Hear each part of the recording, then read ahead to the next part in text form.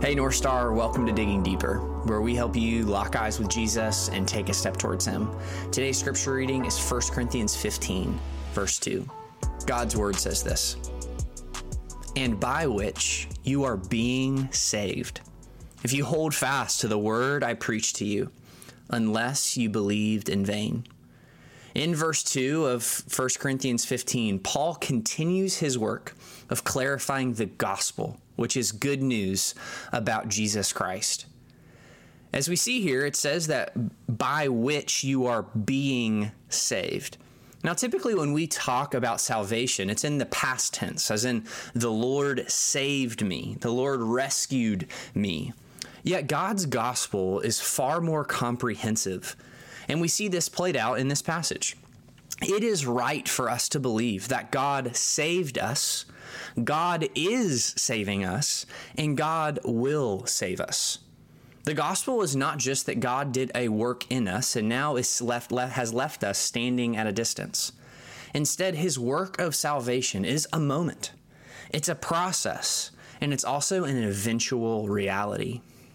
Following this statement about salvation, Paul provides a conditional statement. He says, these things are true if you hold fast to the word I preached to you. Now, this is one of those moments that our English language loses a crucial aspect of biblical Greek. Now, bear with me for a moment, but this is a first-class conditional sentence, meaning that Paul is stating that you will hold fast to the word that was preached to them. You could almost translate it this way.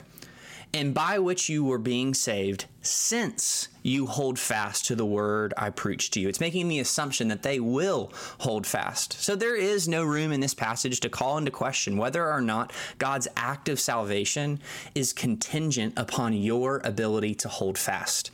Our salvation is always rooted by grace through faith in Christ. Now, the last phrase of verse 2 is also worth mentioning. It states, unless you believed in vain.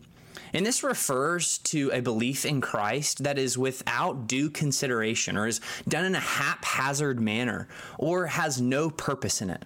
A belief in vain is truly no belief at all.